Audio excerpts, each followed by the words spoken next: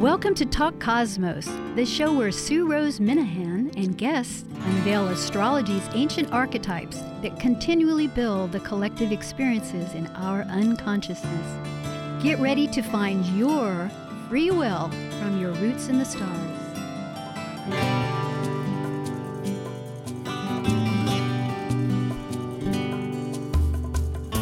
Hi again. This is Sue Rose Minahan, Talk Cosmos, August 10th, and repeating on Thursday morning at 6 o'clock in the morning on the 15th.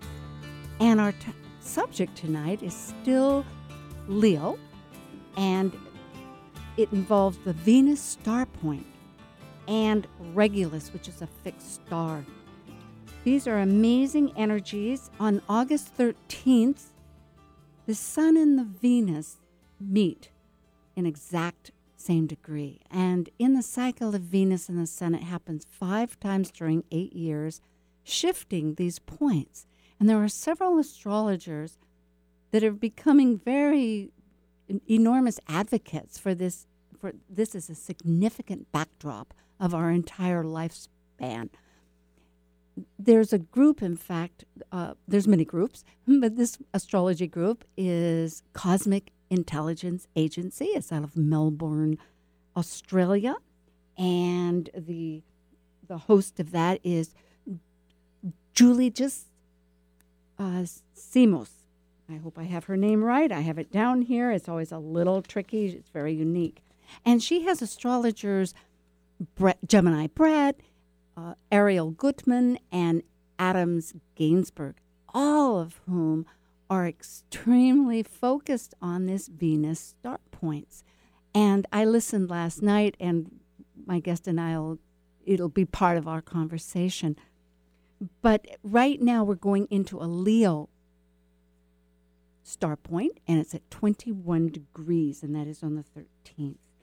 Regulus, the fixed star, there's 4 fixed stars. And why are they fixed? Well, we have the sun's ecliptic, the path of the sun, and these stars rest right on it. And they've been markers in time, measurement points, way back. I mean, Regulus was denoted 3000 BC in the Egyptian and the Sumerian times. And it is in the constellation of Leo. So tonight, without too much conversation, I could go on, but let's do it with my guest. We have a wonderful guest, Bear River, and he is living down in the Bay Area of Pinole, California. Just moved from Seattle last year. So I guess it's history now. But for us up here, it's like, oh, he just left. And Bear is an intersectional astrologer, or that's the astrology he does. It involves mundane, evolutionary, modern, traditional. He has astro healing consultations and a YouTube channel called Armchair Astrology. He's a Reiki master.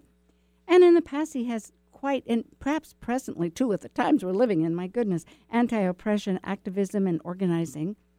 And he was the most prestigious, it is the most prestigious award that the Organization for Professional Astrology, which is another wonderful astrological membership and very reasonable and has a lot of benefits for any of you, both of these that I've mentioned, for membership and networking with people. But last year, 2018, there was a scholarship process, and he won the top one as the most promising astrologer. So that's been, of course, a great thing.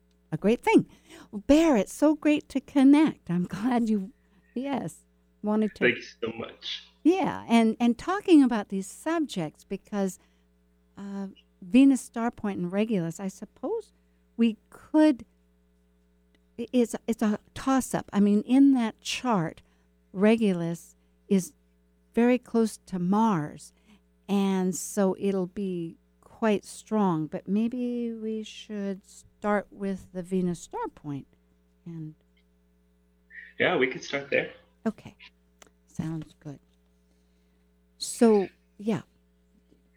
Well, the Venus star point is something that I'm still learning quite a bit about. It's been rather fascinating to me because I have personal placements in my chart that line up with a few of the Venus star points. My north node is very close to the current Aries star point portion. My Pluto is right there in the Scorpio wing, and then I've got a whole stellium of Leo planets myself. And so over the years, those have been activated at different times as we go through that Leo phase of the Venus star cycle. Well, that's excellent just to begin with, because that's a point that I really wanted to bring up. And the fact is that those points stay pretty constant because a Venus star point, from what each one lasts about 100 years. Mm-hmm. And yeah, just to advise our audience here, and it incrementally goes through the 30 degrees. And so at any rate, yes, and when they align closely to your chart, that it's really significant. And I'm just looking here to see which ones. I think Aries was about 5 degrees. Where's my list? The last Aries was March of 2017, and that was, 4 and nearly 5 degrees. Yes, 4. Thank you. We're both thinking 457 retrograde. Yep. And the Scorpio is 3.6 retrograde. Did you bring that one up too? I guess I should say all of them right now. And Capricorn is 1857, so it's almost 19. And Leo right now is 2111, and back in 2015, it was just a degree difference, 22, and that's the point. They really target that spot. Yeah, mine's close to the Gemini.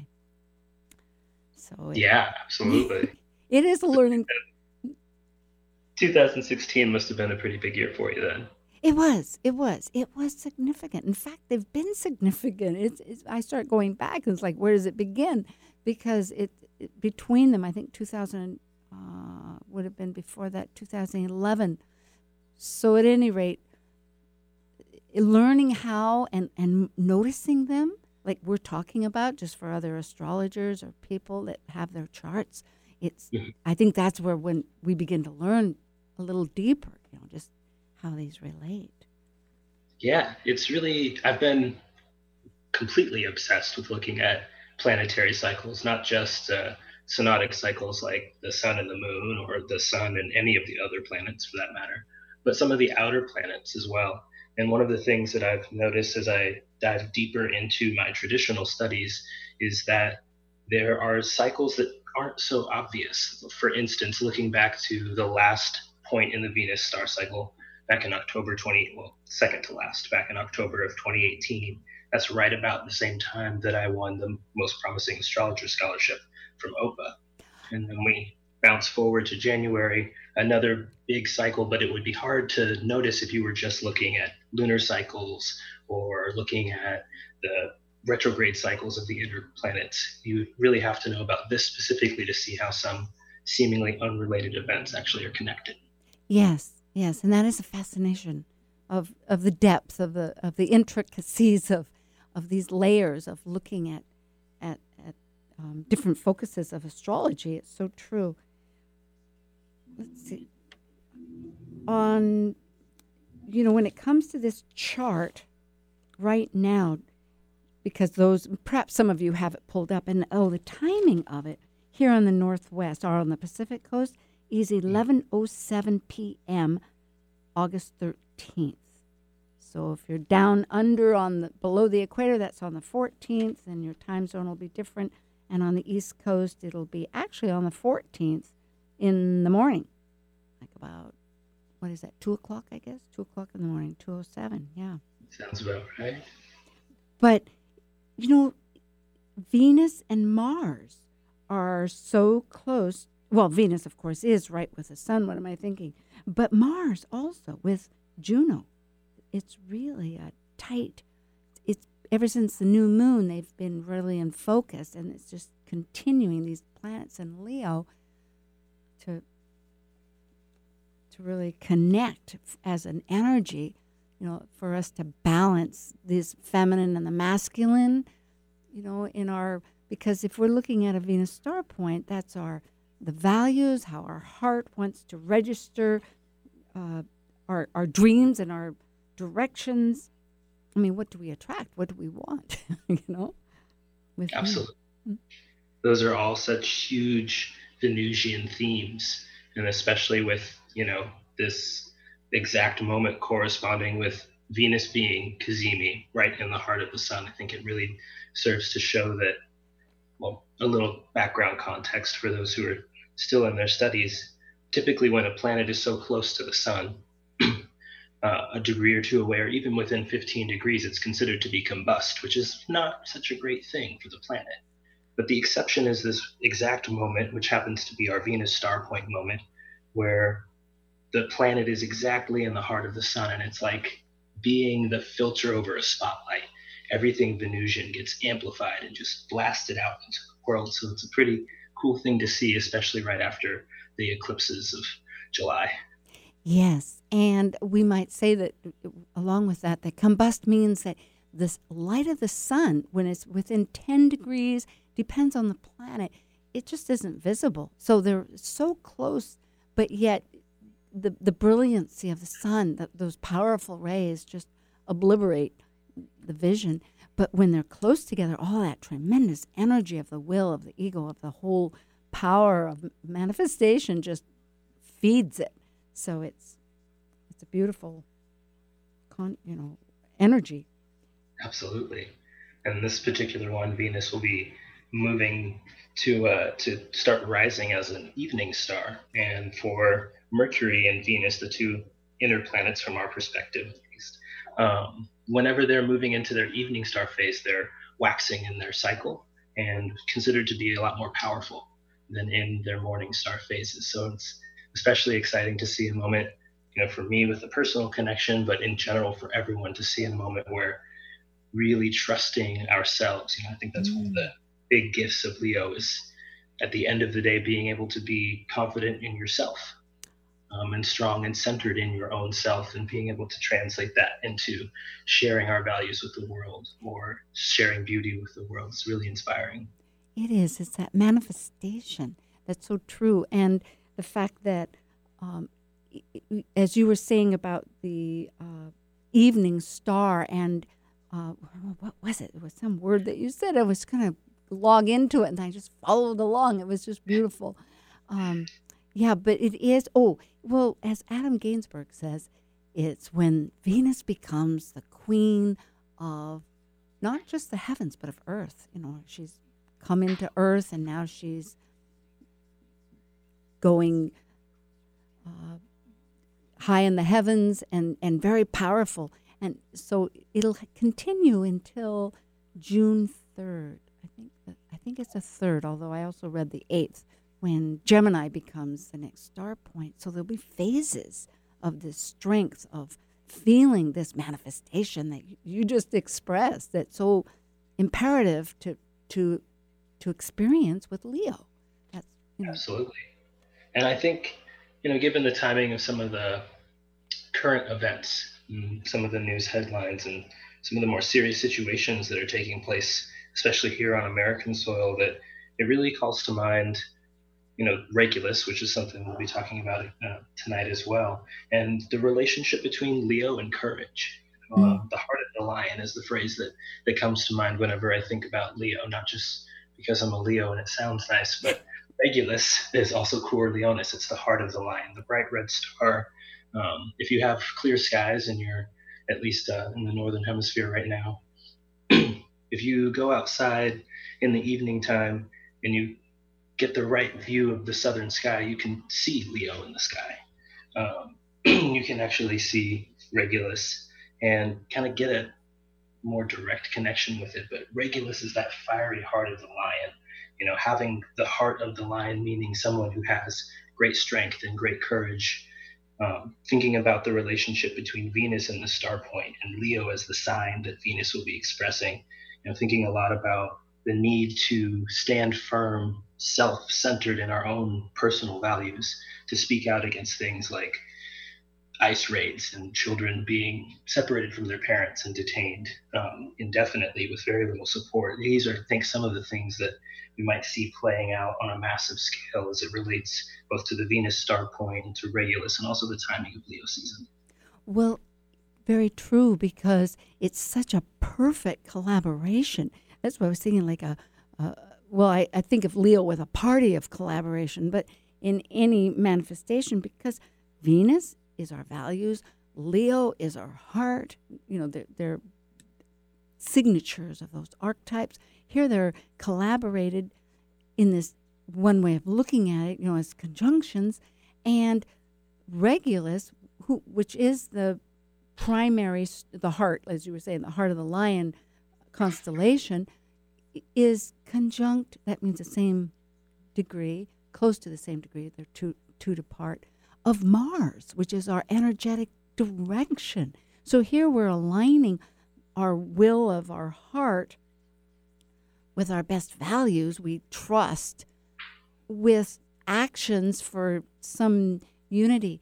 And Juno, if it's commitment and marriage, originally she was really one, it was a single, not married to Zeus. That happened because tribes came down to that pre-Hellenistic area.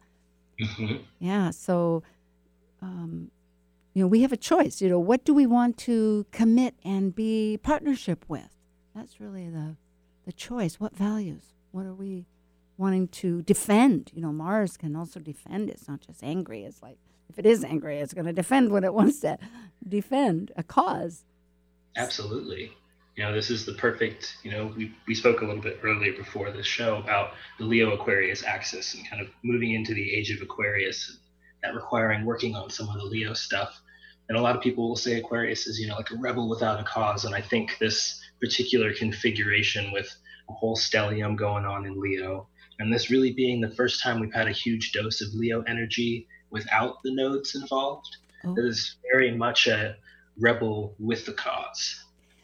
Or at the very least being a warrior with a very specific cause that we choose because it exemplifies who we choose to be. Yeah, and when you speak of nodes, I misdefinition here, that has to do, folks, with the moon, and they change every 18 months. And right now they happen to be in Cancer. That's the direction we're integrating from where we're coming from, which is more of a Capricornian regulation rules, which are breaking down. They have energy with it that are asking, hey, is this a life force or not? So there's many, many stages. I happen to, maybe this is a good timing, but for Leo, on television they have music, and so there's these little sound casts, and there's little quotes, and I grab them once in a while. And this is by Frances Weller, and she said, "Love came to love, not teach. Love will teach."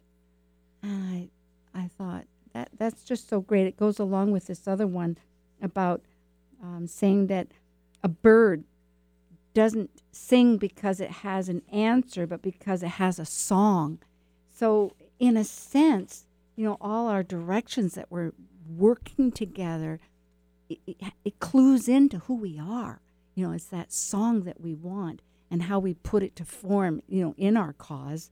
We can still sing a song. I mean, Arlo Guthrie, I think he did a lot of Union songs way back when, Oh, yeah. So. Absolutely.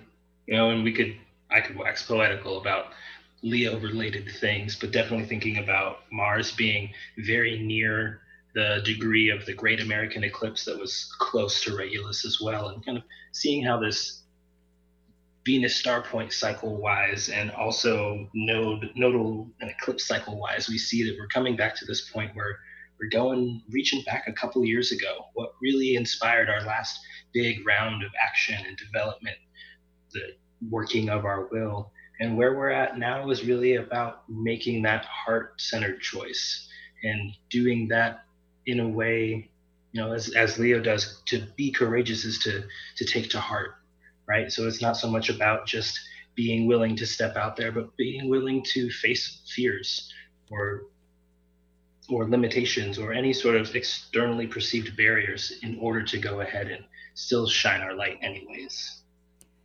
Exactly.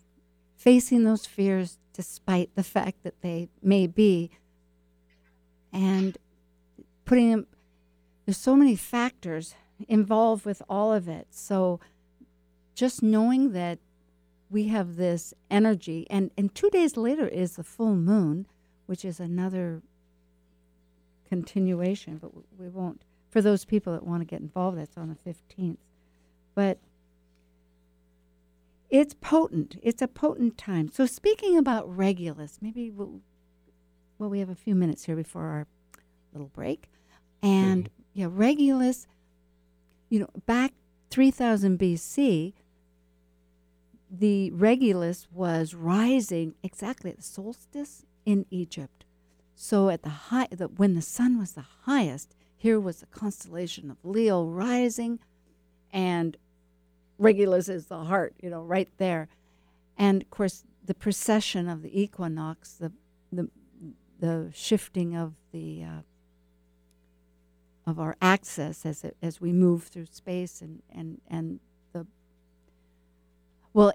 that gets a little complicated because there was some, and there's also information that I was reading that was saying, well, maybe it's not the wobbling of the equinox. I mean, not equinox, but so I won't jump there. I'll just stay with Regulus here. The fact is that now it has shifted to 0 degrees Virgo, and it'll stay there for 72 years because it takes a degree at a time.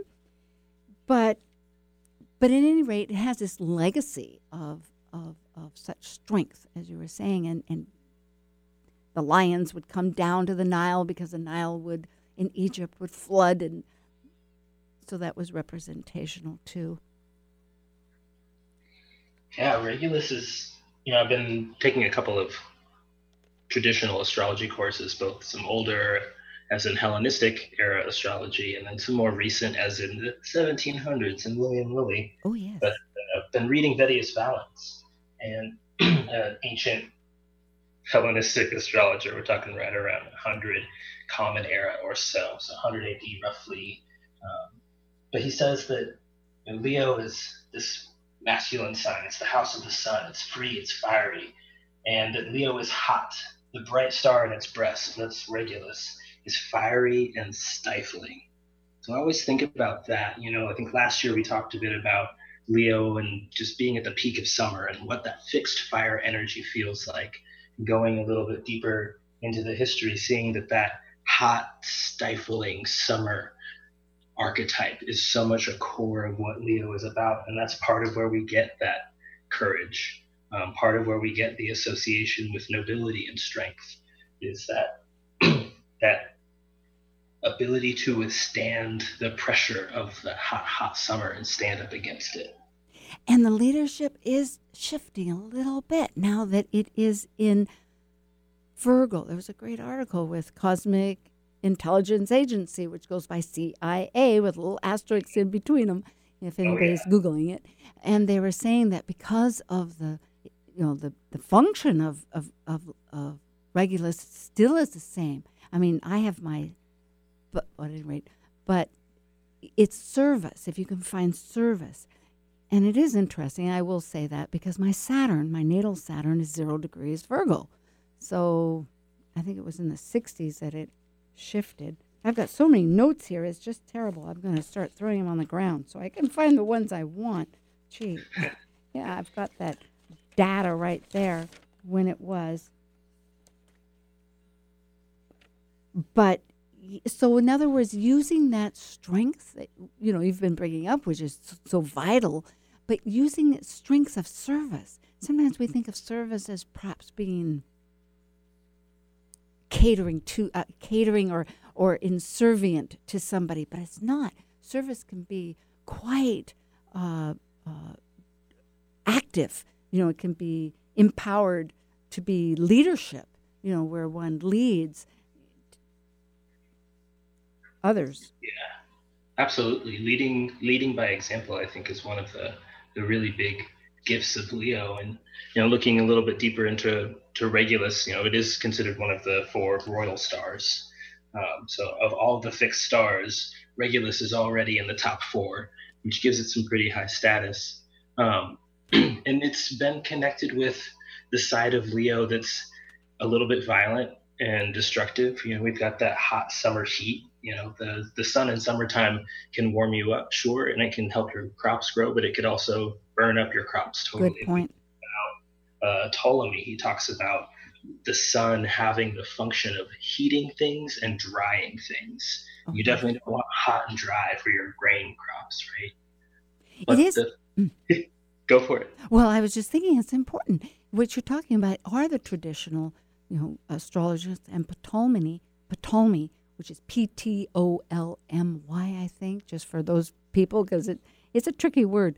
But he was a great astrologer and really one of our, for the ancients, a key wrote. It lasted beyond the Alexandria fire and all that. So, yeah, that's it. Good to remember that heat. I mean, we think of it as pretty rosy if we're protected, but too much heat.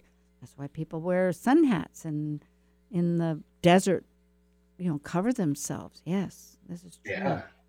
The sun can be that really violent and destructive force, but it can also be the force that allows you to have success, and so you see associations with loftiness, with being elevated or exalted that you get the sun, the potential of being a really magnanimous leader, being very generous, right? That lends itself to the type of leadership that I think as we've moved into this precursor to the new age, as Regulus has shifted signs through precession, we really see a shift in what we expect of a leader. It's not about the authoritarian side of Leo. It's about the ability to lead side of Regulus now, which has been really fascinating to learn more about and see progress over the last couple of years.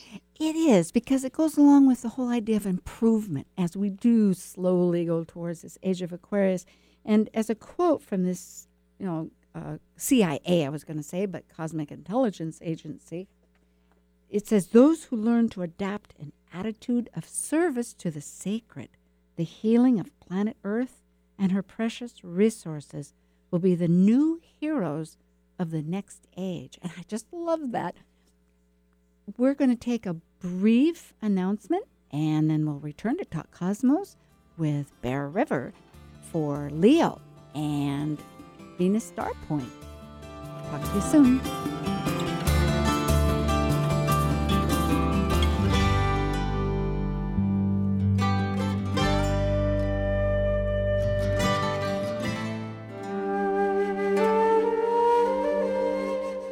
While we take a break from this week's edition of Talk Cosmos, let's take a look at this cycle's archetype. We are currently in the Yang period of Leo, ruled by the solar sun. Having departed from a cycle based on the internal process of emotional attachments requiring security and safety, the energy of Leo externally manifests our legacy through children and artistic creations. As a fixed Yang fire sign that desires to ignite actualization, Leo the Lion takes the risk to generously exhibit love and welcome all to share their stage with joyous pleasure for living life. Hey, this is Tara All, resident astrologer for Sage Goddess in Los Angeles, and you're listening to Talk Cosmos on Alternative Talk 1150 AM, where we bring the planets and signs to life here on Earth.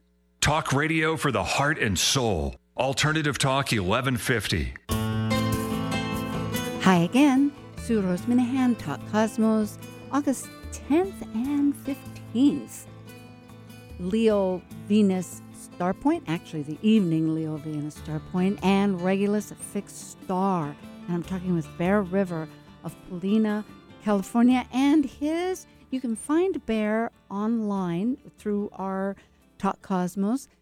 We have all the guests and information, but Bear, what is your website?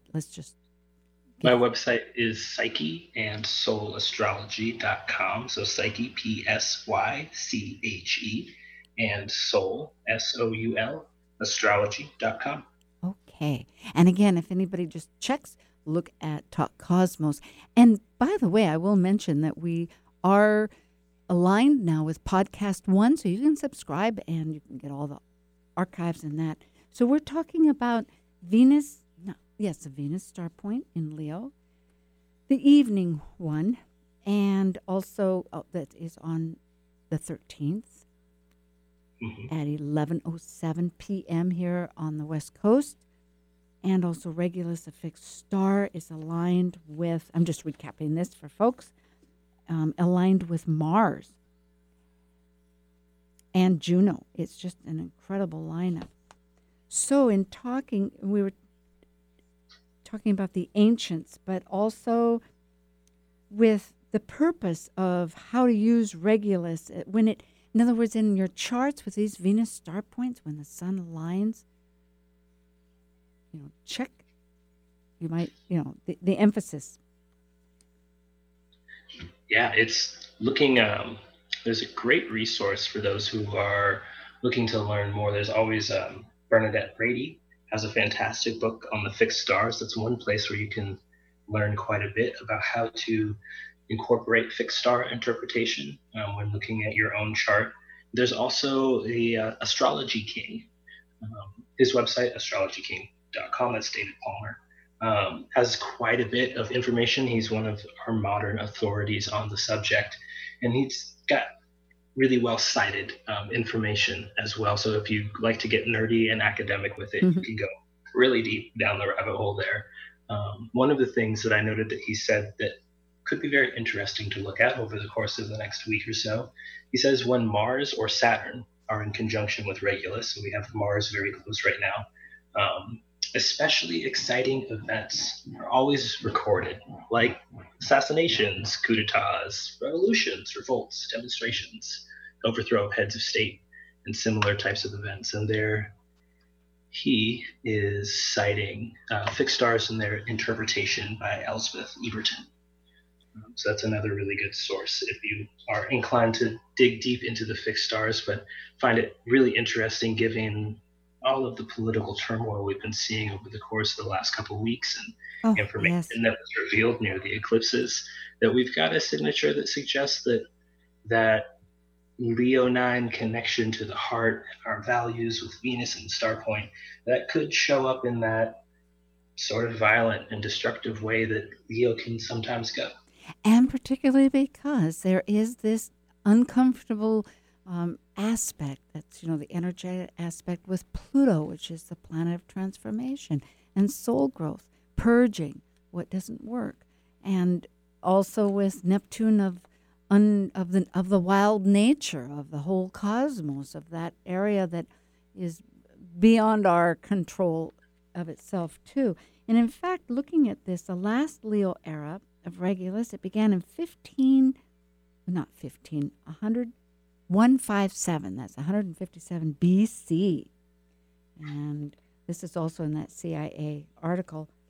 That's Cosmic Intelligence Agency. And, yeah, right.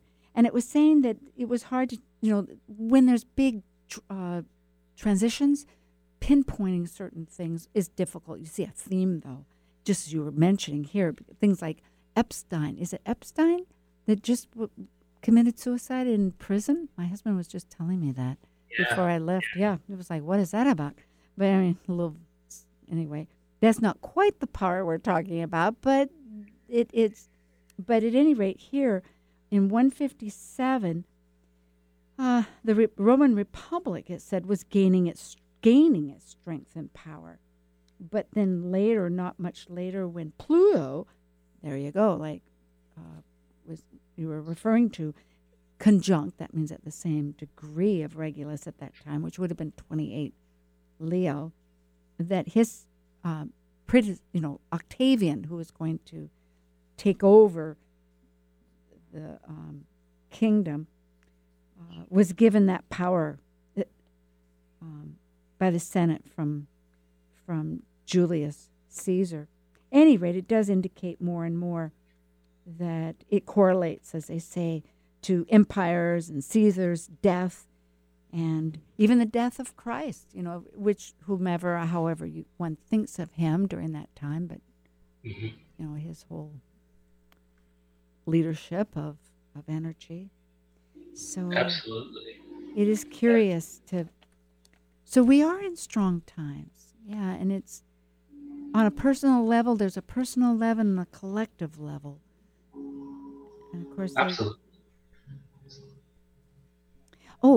And about the age of Aquarius, you know what they brought up? There's such debate when the age of Aquarius will be. I mean, soon, I think in 2020, at the end of 2020, which happens every 20 years, talk about planetary cycles, which I too love. I love these cycles more and more because you can start looking at history in a whole nother flavor. You see these themes that are reoccurring or shifting totally.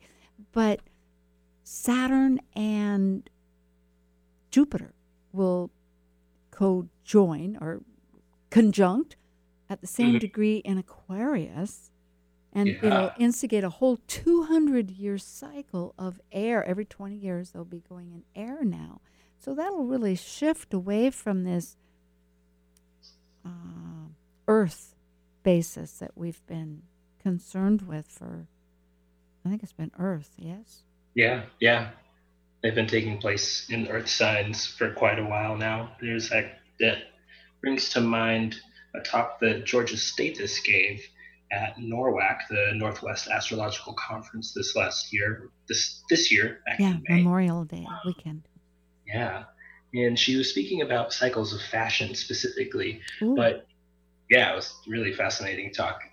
Highly recommend checking it out. You can purchase her talk through NORWAC. But she was speaking about the upcoming Jupiter-Saturn conjunction, kicking off a whole series of air and speculating about what that might mean for fashion. But we talked a little bit about the series of conjunctions happening in Earth and happening in Capricorn, and how that's really how it really represents over the last roughly 200 years this ongoing social movement of progress or debate, depending on which stance you take, around what it means to be feminine, around the patriarchy, around resisting the patriarchy. Exactly. See that with Capricorn and Cancer representing. Again and again, this whole theme is coming up, just like right now with the Venus star point, where both the masculine of Mars, because of the energetic, the exterior, the reaching out, and they say the feminine of the Venus energy, which is the receptive, attracting to. And of course, the more you look at it, it's not just like, oh, one's in this corner, one's in that corner. It's this somehow cellular action that happens with life all the time. But at any rate, we're really redefining. It's a matter of our values. It's a matter of how we, it gets back to Juno. I mean, if you look back at Juno, who was Hera for Greece, pre-Hellenistic, as I was indicating earlier, she was not the wife of Zeus. And Zeus, who was Jupiter, later in Rome, because Rome just took all the Roman gods and our Greek gods and just gave them new names. He didn't have a wife, but because nobody would give up Hera, they had to marry them off together. And because she's commitment, she really, that provided some difficulties. Because really, if you look at Zeus's, the way I look at Zeus was, not that he was a rotten husband or anything, it was just that he had a job to do. And that was, that he had to create, because we're talking energetically, metaphors and energies, these people that this is how they spoke about how things made sense. But the world had to create things. I mean, out of nothing, there were things that created these energies that were coming up in life all the time. And so that's what Zeus did. Or if some mortal was thinking the way I look at it as of lofty, very spiritual thoughts of the king, which represented the king of the gods, then yes, Zeus might be while she was meditating on something, and so therefore that was what was alluded to. But the problem for Hera was, and it was also significant in that era, because civilization was beginning and there was a role and people, and it was a hard world too, so you needed a lot of brute strength. It wasn't just ideas that made the day. So right, so there had to be this kind of cooperative alignment that gave really strict roles. But we're leaving that now. We're not going back, I think, to when we were matriarchal before agriculture. It's more of a reintegration of maybe, in a sense, of what Zeus and and Hera were, but as equal exchanges of strengths, to benefit. I like that idea anyway. Yeah. I think it's very, very apropos, at least for the way in which Leo can really express one side or the other, and uh, in my class today, actually, the School of Traditional Astrology's horary course, we were talking a bit about the planets and how they express themselves, and that the sun, depending on which ancient astrologer you refer to, maybe isn't benefic or malefic. That is, Saturn's always considered to be the bad guy along with Mars, and Venus and Jupiter are the good ones. Mm-hmm. But the sun, depending on who you refer to, actually just goes the direction of whichever planets are near to it, which is especially interesting this time where we have the sun exactly aligned with Venus, which is considered to be a benefic planet, but also close enough for it to count to Mars, which is considered to be a malefic planet. Yes, it is getting that energies, because they had to speak in certain ways. When you're talking to any group of people, the words are tools, and perhaps they didn't have some expanded sense of words. And then again, certain words had huge meanings that were common to that time. And it's translating between the ages, I think, is one of the really challenging and exciting things to do. So when they speak of bad and malefic, often it's just that maybe the energy caused a little more grief, which, and those terms of life perhaps were really much more difficult. And life was difficult then. People died for all kinds of reasons, we didn't have quite the protections and the evolution that we have now of technology, resources, and oh yeah, things. Absolutely. Yeah, right. So go ahead. There has, if we have this symbolic language, then there has to be some set of symbols that represent the less pleasant stuff. And considering our system comes from such an old school of thought, it's not surprising that quite a few planets weren't so nice, because things like death during childbirth or the death of young children was rather commonplace. So it's not so surprising that the less pleasant side of life is also rather common in the ancient interpretations of astrology. And people are human. Like, why are babies babies? It's because they learn to their boundaries. They learn, well, ideally, and you learn what's yours and what somebody else's, and to share and to all these things. It's not just acquiring skills. It's really how to interact. So, in other words, people in ancient times could have wanted what somebody else had. Maybe they were hungry, or maybe they had a wife or a husband or a horse or something. And so it's complex, and there's a lot of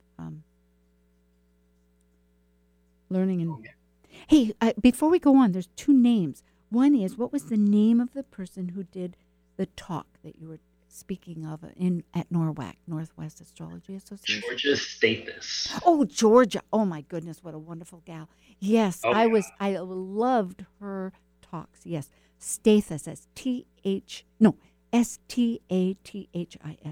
And then I wanted to give proper adieu to Julie Ja Simas, Simas, and she is the main host of Cosmic Intelligence Agency over there in Melbourne, which is another group. So there's so many times that something will get messed up, and I want to correct it.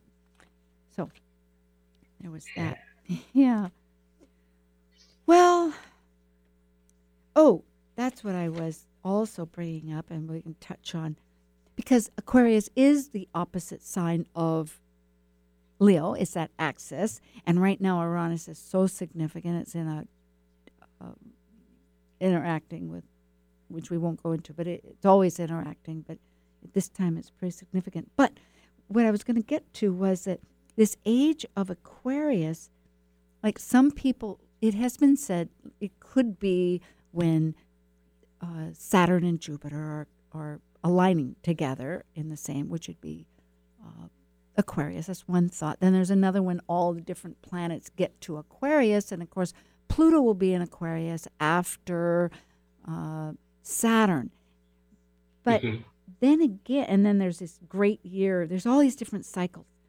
But I just read in the CIA article that it says if we use the tropical zodiac, the age of Aquarius would only start when the precessed equinox point. I guess we'll have to talk about that again, what that is, right? 0 Aries, in other words, because it moves every 72 years for 1 degree. And right now it's at 5 Pisces because it's a 2,160 supposed year or something like that cycle. But what it's saying is, okay, if it's at 5 degrees right now and it moves 1 degree every 72 years, that's going to be 350 years.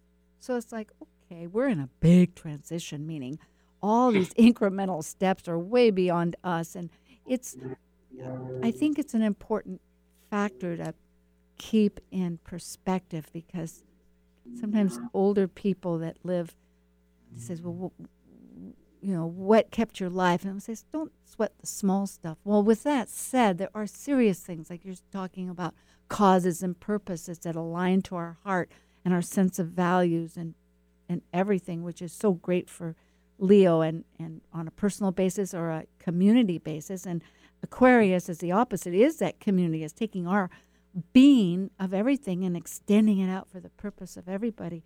But on the other hand, it's also this strange paradox, if you're catching what I'm saying about realizing that it's one factor.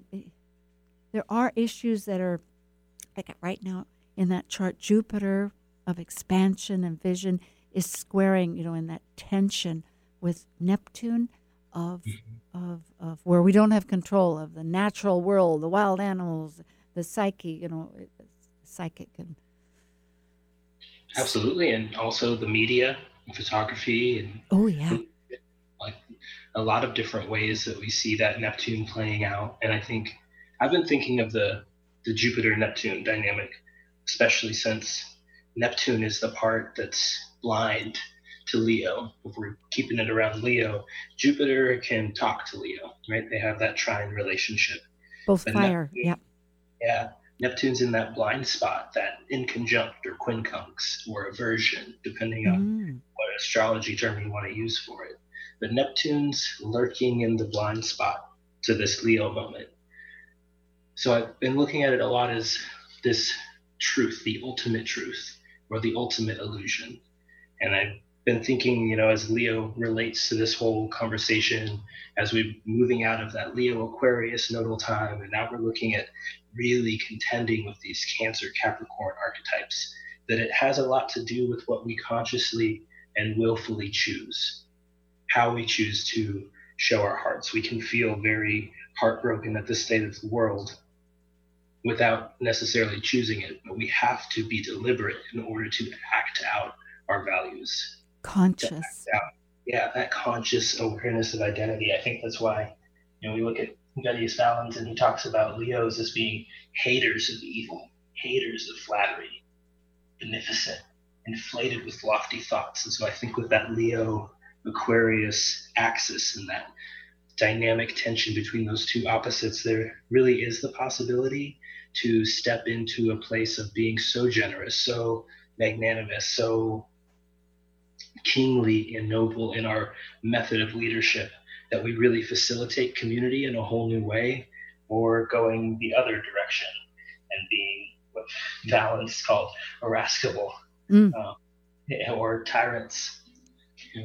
Well, that's where I like to think that there's a check and balance system. And of course, nature, it's interesting that Neptune is the inconjunct. And again, we'll say that if you look at the horoscope, 360 degrees and coming from the east side on the left of the horizon, which is ascendant, and there's 12 houses, 6 below, 6 on top, that if you look directly across, the 6th and the 8th, or else if you're on the ascendant, the 2 houses on the side you can't see. It's like blinders. It's sort of like being in a car. So just to let people know, But Neptune, which is also out of our control, and the collective consciousness or unconsciousness, that deep part, not deep, that vast part is really, I think, a co-player, a co-signature, a co-creator.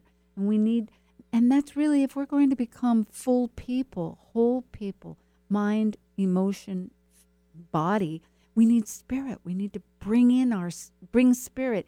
It is that elusive, maybe you can't quite see it, but you can see it depending on your experience and vision and connection. They call it serendipity and lots of things. But that could be perhaps the benefit. I think that's definitely possible. And right now for this summer, the thought that I'm really inspired by and the future that I'm really hopeful we will see begin to transpire is really that centering in of the heart.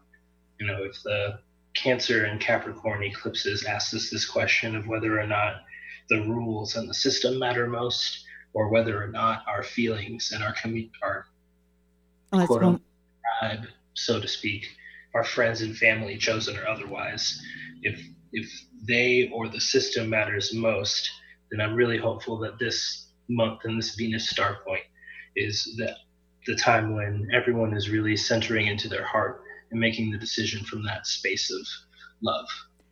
That's perfect. I like that. That is where we have to be.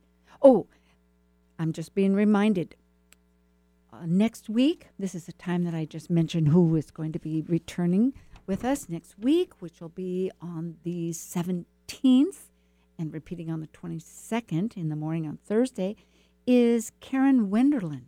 And she is an astrologer here in Seattle, Washington, and also an astrologer at East West Books on a routine basis. And she does, Uranian and Western astrology and horary and lots of things. So we'll be talking about, we'll find out what we're talking about. I know what we're talking about. I think it has a lot to do with a full moon. So it'll be quite another explanatory level of all this. And tonight I'm talking with Bear River, and he's with psycheandsoul.com. That's his website. And you can look online at Talk Cosmos if you can't remember that. And he does have a YouTube channel. We've been talking about the Venus star point and also Regulus, which is in that chart, and leadership of our higher terms. And for Karen Wenderland, it says on the Talk Cosmos website, living wholeheartedly. Oh, thank you, Nathan. Wonderful. Nathan helps us at KKNW, which is another place that you can listen to online, or at Podcast One. Things are expanding. You're talking about Jupiter and Neptune. I guess that's part of the deal, isn't it? All ends up being part of the deal when you look in deep at it. Yeah, so we do need to connect to our heart. I'm so glad you're recurring that theme. You are a Leo, and it is something, the gift of teaching us that sing that song, because you have a song, whatever tempo you want. It's really the radiant gift of that we each have in our own dimension. Well, we have a couple minutes, Bear. Yeah. I think in this moment, I feel really inspired to say, to all those folks out there who think to themselves, well, I don't have any Leo in my chart. We all have everything in our chart somewhere and in some fashion. And that's where it can be really helpful to talk to a professional astrologer if you're interested in finding out how you personally embody and emit Leo-ness in your own life. But I think every single person has the ability to shine that special Leo light, and that's that if you fully embrace who you are and you emit your love and your joy, or what gives you love and joy, and you broadcast that out, it gives every other individual that you come across with a little more courage to do the same. And I think if we can combine joy, love, and courage, then we can all be centered in ourselves in a way that allows for a healthy expression of community. I think that's the ultimate height of the Leo Aquarius axis. It's beautiful. As it said, we're called to service of some kind, and we'll help shape that better world. Thank you so much, Bear. Thank you so much for having me, Sue. Okay. And blessings to all you fabulous, fantastic souls.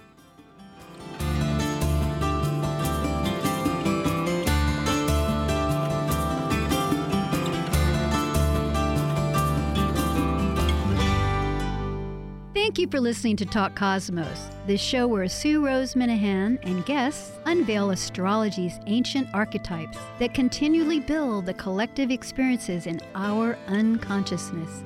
Be sure to tune in next Saturday at 6 p.m. to continue finding your roots in the stars.